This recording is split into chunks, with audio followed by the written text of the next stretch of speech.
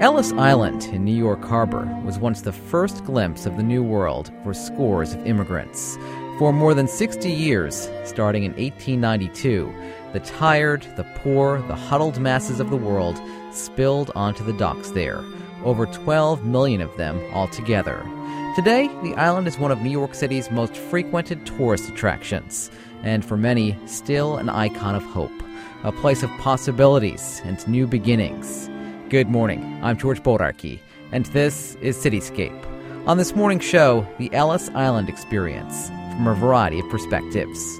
You're tuned to 90.7 FM and WFUV.org. Glad you're with us. My first guest this morning conducts tours of Ellis Island. Before starting up his own service, Tom Bernardin took people around the island for the National Park Service. Tom's also the author of the Ellis Island Immigrant Cookbook. Tom, welcome to Cityscape. Thank you. It's a pleasure to be here. Before we talk about your cookbook, I want to sort of pick your brain about Ellis Island and its history. Okay. I understand that if you're looking at it from above, Ellis Island is in the shape of a U? Well, actually, I say a capital E. There are three islands. They're referred to as three islands. Island number one, which is the main building that people visit today. And across the water there's island number two, south towards the Statue of Liberty. Those are the hospital buildings and administrative offices. And then closest to the Statue of Liberty is what's called island number three. And the contagious disease wards are there and the commissioner's residence. But these three islands are connected by a common spine. And that's how you get between the three so-called islands. And the island grew to the size it is today because of the excavation for the subway, right? That's all landfill. That's right. They wanted to create an immigration station on an island because they figured they could better protect the immigrants. We were excavating for the construction of Grand Central Terminal. We were digging our subway system. So they brought that landfill out there. Ellis went from 3 acres in size to 27.5 acres. How did it get the name Ellis? Named after Samuel Ellis. He was a New Jersey farmer and a real estate holder. I believed he lived on Greenwich Street in Lower Manhattan. He owned it in the 18th century and willed it to his granddaughter. The federal government bought it from her heirs. My grandmother and great-grandparents on my mother's side emigrated from Italy, and they quickly assimilated to life here in the U.S., but they didn't give up their taste for the foods of their homeland. Now, that seems like the main thing that people coming over here from other countries weren't about to give up, the foods of their homelands. These people at Ellis Island, meals were when their families were reunited, and a lot of the food was very foreign to them. When you had fewer immigrants coming, you would have ethnic meals. You'd have a kosher meal, say, at noon, Italian meal at 1, a German meal at 2, and so on and so forth. But what do you do with the Irishman sitting down at spaghetti and tomato sauce and refusing to eat it because it looked like bloody worms? So my guess is as soon as they got into their new American homes, they would be making the cabbage and, the pasta, whatever it was that they remembered. Hence your book, the Ellis Island Immigrant Cookbook. Yeah. How many countries are represented in this? 35. 35 countries, yeah. What I wanted to do, I was at Ellis 78, 79, 80 for 6 months of the year, okay? It was seasonal. There was no heat, so. And this was before the museum. The buildings were falling down all over here. And I knew that they were going to be doing coffee table books and big picture books and stuff like that. And I didn't want to try to even compete with any of that. But I had all this knowledge, and I'm just very fond of the place. So I tried to figure out what nobody was thinking of. And I said to myself, the food. And what I tried to do, and I think I succeeded, is to draw a big circle around all of us, all our different ethnic groups, to show what we have in common. A lot of these meals are cheap to make. Well, that's just it. These people didn't have a lot of money. So it was cabbage, a lot of cabbage, a lot of flour, and just basic stuff like that. I chose the recipes. I wanted a variety of foods, but if the recipe wasn't so terrific, if they had a good story, or if they touched upon a historical point that I really felt should be made, then I wanted to put that recipe in there. You offer tips in the back of the book on how to preserve a family recipe. That's right. It's a shame to lose a family recipe. And some people insist upon taking them to their grave. I can't figure that out. The recipes in your book do speak to a particular point in time? Because I'm sure many of these recipes wouldn't be recommended by a cardiologist today. A couple of them, there are modern. You can see where they updated them as through the generations. But these are how the people remember the recipes. This is what they make on holidays. Tom, thanks so much. My pleasure. Thank you. You can learn more about Tom Bernardin's tours of Ellis Island and his immigrant cookbook at ellisislandtours.com. Each year, a few million visitors walk through Ellis Island's Great Hall. But there are other buildings there the public can't access, at least not yet. My next guest has written a book and produced a film on a long-forgotten chapter in Ellis Island's history, the story of its massive hospital complex. Lori Conway, welcome to Cityscape. Good morning. Nice to be with you. The Ellis Island Hospital Complex was made up of 22 buildings. It was constructed on what's considered the south side of the island.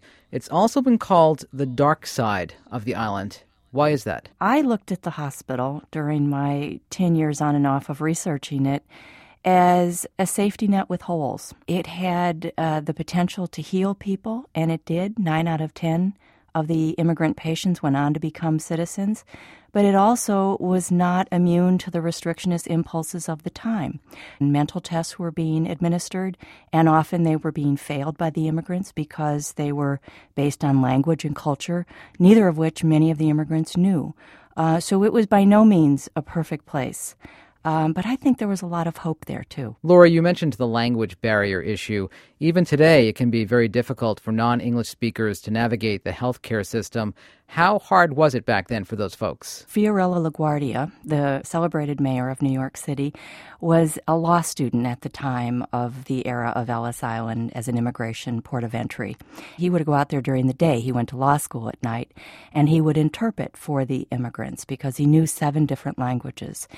And he wrote in his memoirs the heartbreak of some of the deportations as a result of the mental tests that were being given based on language. And he saw time after time an immigrant family being split up because they did not understand the language or the nuance of the questions that were being asked. And people were wrongfully being deported, and LaGuardia witnessed it over and over. What were they looking for through these mental exams? Well, intelligence. They were concerned that the feeble-minded were infiltrating the United States, and mostly in New York City schools where many of the immigrant families ended up in the Lower East Side. The public schools had an influx of immigrant children, and of course they were overwhelming the system, and public health was a big concern. And the feeble-minded were being, brought into the country at a rate that nobody was quite sure after the novelty wore off whether it was worth it and whether it was a threat to the nation. You uncovered photographs of immigrants considered mentally ill. They're basically mugshots, but they're quite telling. You look at the faces of the feeble-minded, as I refer to them in the film and the book, and, it's the old, there but for the grace of God go I. I mean, these immigrants who are photographed look like my grandmother and my grandfather, scared, hungry. They look tired and exhausted and just terrified. And chances are they have just probably failed this mental test. They were being photographed by the psychiatrists within the psychopathic hospital. And there were diagnoses written underneath their name. They are not named; they are nameless.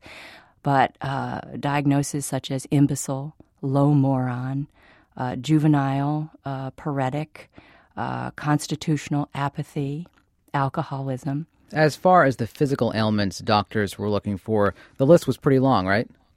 Oh, indeed. I mean, in the era before antibiotics, contagious diseases like typhus, cholera, tuberculosis, diphtheria, polio, scarlet fever, they could not only be deadly, but they could cause epidemics, which could spread throughout the country. The most common disease, though, was an eye infection, right? Called trachoma, yes. It was a very common disease that is yet to be eradicated in the Third World.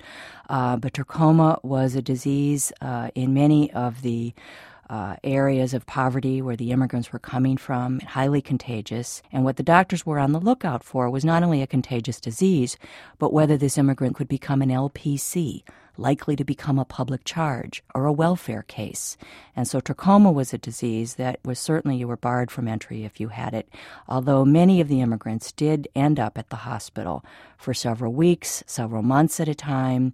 Often immigrant aid societies would step in and would help them pay hospital bills. And if you didn't get that help, were you deported? Some were deported as a result of not getting that help, or after a certain amount of time, a couple of months, if you still had the trachoma, chances are you were going to be deported as a result. Conditions on the boat over for many immigrants were far from desirable. Did a lot of people get sick on their journey, or did most newcomers bring their illnesses from back home when they arrived? If you weren't sick when you got on the boat from your home country, there was a very good chance that you could be sick as you stepped foot on Ellis Island because, yes, the steamships were by no means hygienic. I mean, the food, the water was not fresh after a week or two, and these trips took often up to 3 and 4 weeks. And the immigrants were in steerage class where there wasn't plumbing, and there were lots of rats. And diseases were spreading, and they were, really displaying themselves as they ended up in front of these doctors on Ellis Island. You didn't want to have a chalk mark put on you, right? H was for heart, T was for trachoma, P was for pregnancy, a variety of things that they would put on your coat or your dress. And that meant that you had to be taken privately into another room. You were told to strip, and you were then given another more in-depth examination. You mentioned P is for pregnancy. A lot of babies born on Ellis Island at the hospital there. 350 babies were born in the hospital, and many were named after the doctors and nurses who helped deliver them, and 10 times that many, 3,500 people, died in the Ellis Island Hospital. And there was an autopsy amphitheater out there, and medical students from Bellevue and other area schools, medical schools, would come out to the island and witness these autopsies of these many exotic diseases that the doctors were seeing for the first time. How did they safeguard the public's health against contagious disease? Well, that's why the hospital was built. It was the line of first defense. The wards were staggered, so the germs could not go from one ward to the next. And they built this contagious disease hospital, which was a quarantine center for sure, but it also provided state-of-the-art medical care. And they figured if they could get the immigrants as they got off the boats with these contagious diseases and contain them, then you wouldn't have the typhoid Mary scares and potential epidemics. 9 out of 10 of the immigrant patients went on to become citizens, and no epidemic was ever traced to an immigrant group who were in the hospital or a patient who was in the hospital. It definitely accomplished its public health mission, and it made a difference in the lives of tens of thousands of patients. Lori Conway is the author of Forgotten Ellis Island, The Extraordinary Story of America's Immigrant Hospital, and award-winning producer of a film of the same name. Lori, thanks so much. Thank you so much. You're tuned to Cityscape on 90.7 FM and WFUV.org. I'm George Bodarky. On this morning's show, the Ellis Island experience from a variety of perspectives. For visitors to the island today, the experience is educational and often emotional. My name is Tony Ramsey. I come from just outside Belfast in Northern Ireland. I was speaking with my mother and asked her if she knew when her grand aunts had actually emigrated to the States, and I found the 2 aunts that she told me about and another aunt who I don't know anything about yet, coming here and going through the whole tour and finding out what the immigrants had to go through in order to become American, and to realise that part of my own family had taken that trip as well. It was quite emotional. In those days, there was no way of knowing what was on the other side. It's like a leap of faith. My name is Sushma Saxena. I'm from the UK, Newcastle. When we came to New York, it's very metropolitan and very mixed. And then we boarded the ferry. And if you could switch back in time 100 years, you would probably find as much mix of people today as it was, say, 200 years ago. I think you have to be very, very, very brave and very desperate to be able to embark on that kind of journey, but you wonder whether had they not taken that journey, they may have not had the opportunities. My full name is Paul Piper, and I'm from Bellingham, Washington. While we were out here, I wanted to look at my grandfather, who has kind of a mysterious past. He apparently came over from Germany in the early 1900s and changed his name when he got over here because he was running from the law in Germany. I was able to, I think, find him in the archives, and it was pretty exciting to actually locate him. Hopefully the statute of limitations on whatever he did has expired by now. I'm Jay Schaefer from Greeley, Colorado. I think a lot of people don't understand the immigrant history of the United States. Where we live in Colorado, there's a huge immigrant population right now, mostly from Latin America, and a lot of people just don't really appreciate that no matter who you are, your ancestors are basically immigrants here in the United States. My name is Mary Hubbard, and I'm from San Diego, California. My father, who lived to be almost 98 years old, did tell the story about coming through Ellis Island and the whole bit, although he was only 3. I just looked up my father and my grandfather, who came from Denmark. Many of us lose our heritage, that it's wonderful to be able to look at things like that and look them up, and it's kind of like the thrill of the chase, and then when you actually find it, it's just very emotional. About 40% of Americans can trace their heritage to an ancestor who passed through Ellis Island. And each year, the Statue of Liberty Ellis Island Foundation honors immigrants or their descendants who've made a major contribution to the American experience. Among this year's honorees are the multi-award-winning director, writer, composer, lyricist, comedian, actor, and producer Mel Brooks, and suspense novelist Mary Higgins Clark. I had the privilege of chatting with both of them about their family histories, though not at the same time. So let's begin with my interview with Mel Brooks. It's not every day that you get to talk to the 2,000-year-old man. Mel Brooks, Yes. Hello. It's not every day, but I talk to myself every day. I have a running dialogue with myself every single day. Hello, how are you? I'm all right. How are you? You are one of the few entertainers to have won an Emmy, a Grammy, an Oscar, and a Tony Award, and more than one, I should say. Now here comes an award of a different kind, the Ellis Island Family Heritage Award. You forgot to mention the Laurence Olivier Award for my show in London. Quite frankly, there are too many to mention. Yeah. But And I wanted to get to the one that you're getting, though, now. Yeah, and what about the Long Island Clam Diggers Award for digging more clams per hour than any other clam digger in Long Island? That one I didn't know about at all. Yeah, see, I have plenty of awards, plenty of them. Well, here comes the Ellis Island Family Heritage Award. Yeah, well, it's very nice. And, you know, it's a wonderful thing to celebrate the phenomenon of what America's made up of. We have a caste system here of, you know, white Protestant from England, you know, that, and then slowly moving down to my people somewhere down, and, you know, we're in the 5th or 6th tier, you know, Jews from Russia, or actually I'm a Jew from Danzig. But America is you know, is a polyglot, you know, homogeneous, insane mixture of all kinds of races and bloods and nationalities and feelings, and that's what makes us so strong and so great. You know, we're not whippets. You know, we're not greyhounds. We're not, you know, we don't have skinny little heads with no brains. You know, running after a rabbit. And your name is a lot more ethnic than Mel Brooks, your real name. Yeah, my real name is. Well, actually, I took my name from my mother's side of the family. My real name is Kaminsky, and so was Danny Kaye, and there were a couple of other Kaminskys.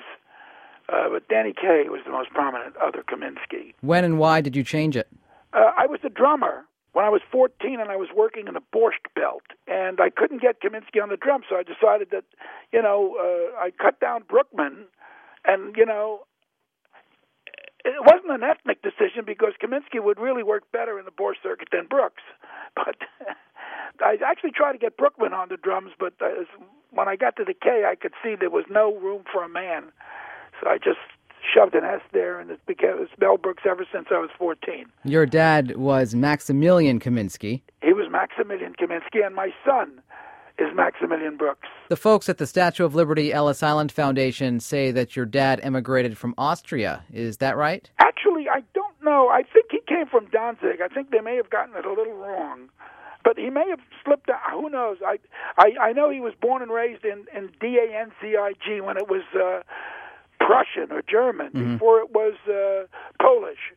But who knows? I think the Jews used to just go across the border all the time, you know, from Grodno and now it's Gdansk. So there you have it. You know, it's like an international, or it's just a Polish-German city. You know. You were just a little boy when your dad passed.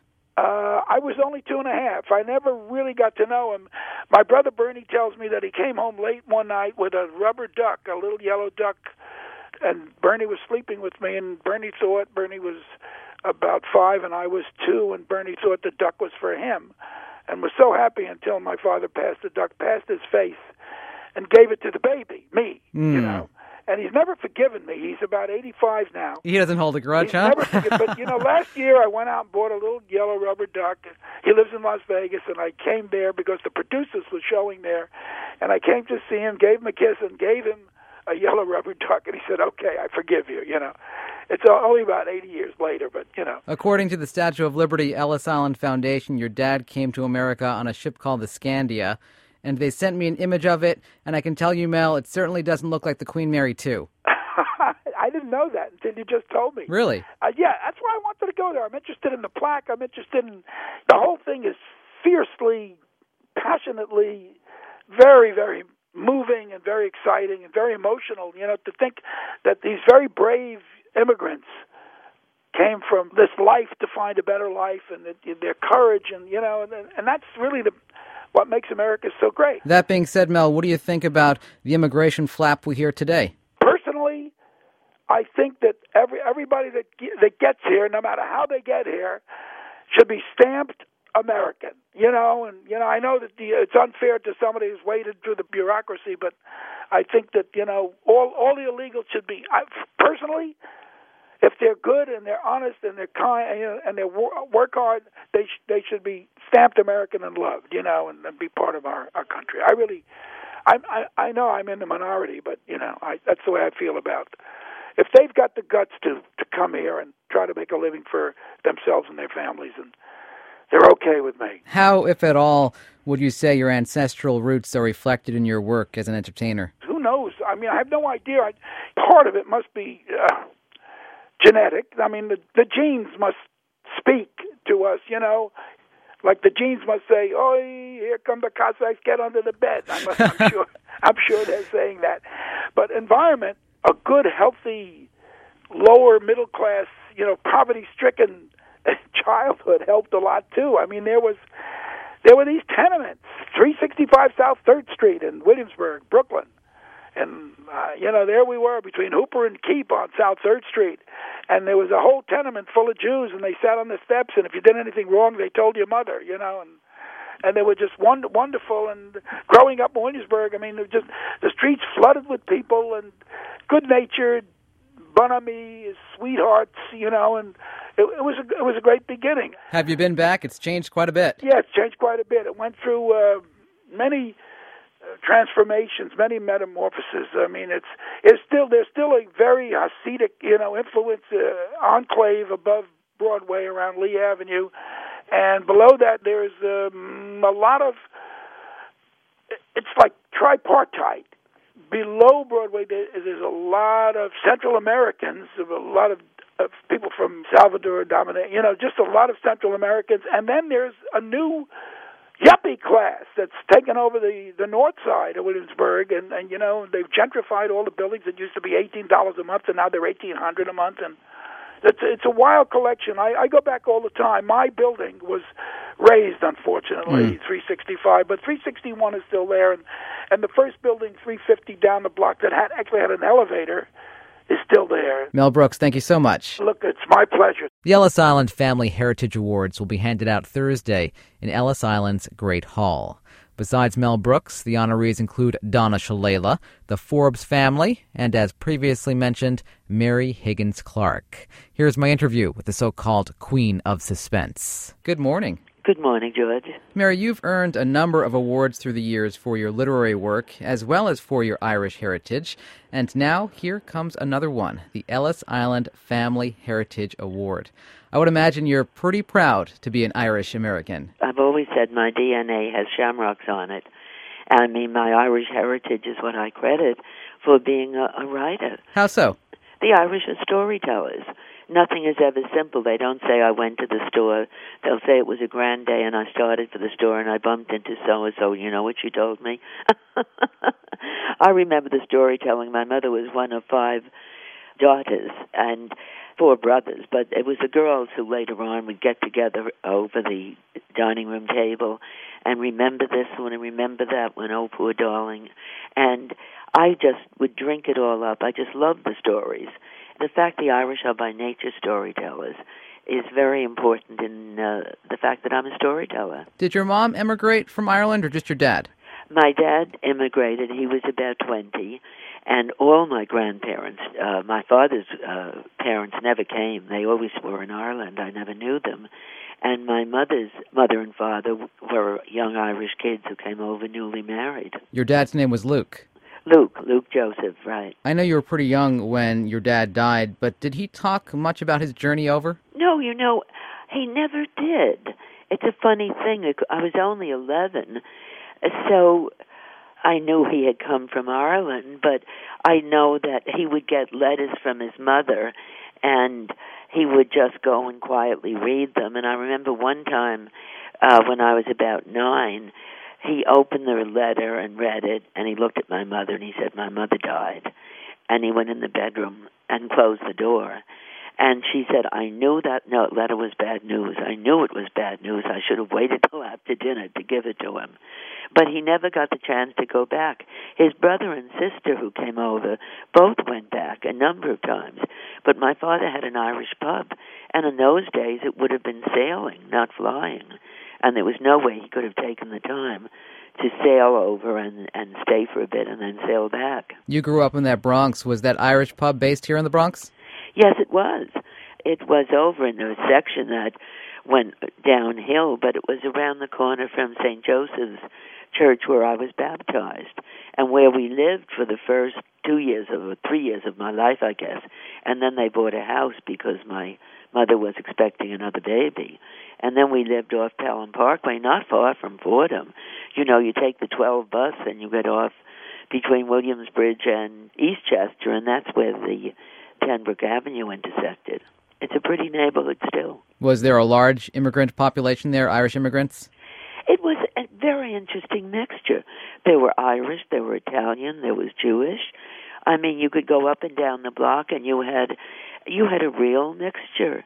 There was two families that were German descent.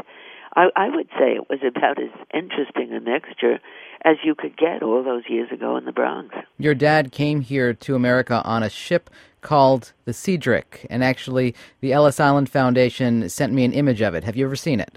Yes, I've seen the image of it because I received one of the medals they give every year, to a larger number of people. And at that time, I had a picture of the ship, a picture of his signature on it. And my husband, John Conheeney, his mother and father were both immigrants from Ireland, and he has his family's background. Did you ever make up stories in your head, Mary, of what that journey must have been like for your dad? It was more that I made up. I imagined what it was like when he was a boy in Ireland, because I've been to what was the family farm, and years ago I took a horseshoe, an old horseshoe off that was tacked to the side of the barn. I figured it was worth absolutely nothing, but I had it framed because it was from their barn. I left a couple of dollars for it. And I also have the picture of where he engraved his name in the barn door. And I have a picture of my hand pointing to his name. Very special picture. Very special. What Irish traditions, Mary, do you still follow in your day-to-day life? I follow the Irish tradition of the fact that we have a large family. They live near us, and they're in and out all the time. And it's always, drop a hat and everybody's over here, including cousins. Between us, John and I have 30 in the immediate family, and I have a nice house here in Bergen County in Saddle River. And just the other night for John's birthday, we had 42 people over. And a few weeks before, it was somebody else's birthday. I love to have everybody around. Mary Higgins-Clark, thank you so much for taking the time to speak with me. It was lovely to be with you today, George. Mary Higgins-Clark's latest book is called Where Are You Now? It was released just this week. If you'd like more information about the Ellis Island Family Heritage Awards, or to learn whether your ancestors may have passed through Ellis Island, check out ellisisland.org. And that's it for this week's Cityscape. I'm George Bodarky. My thanks to producer Rashida Winfield. Have a great weekend.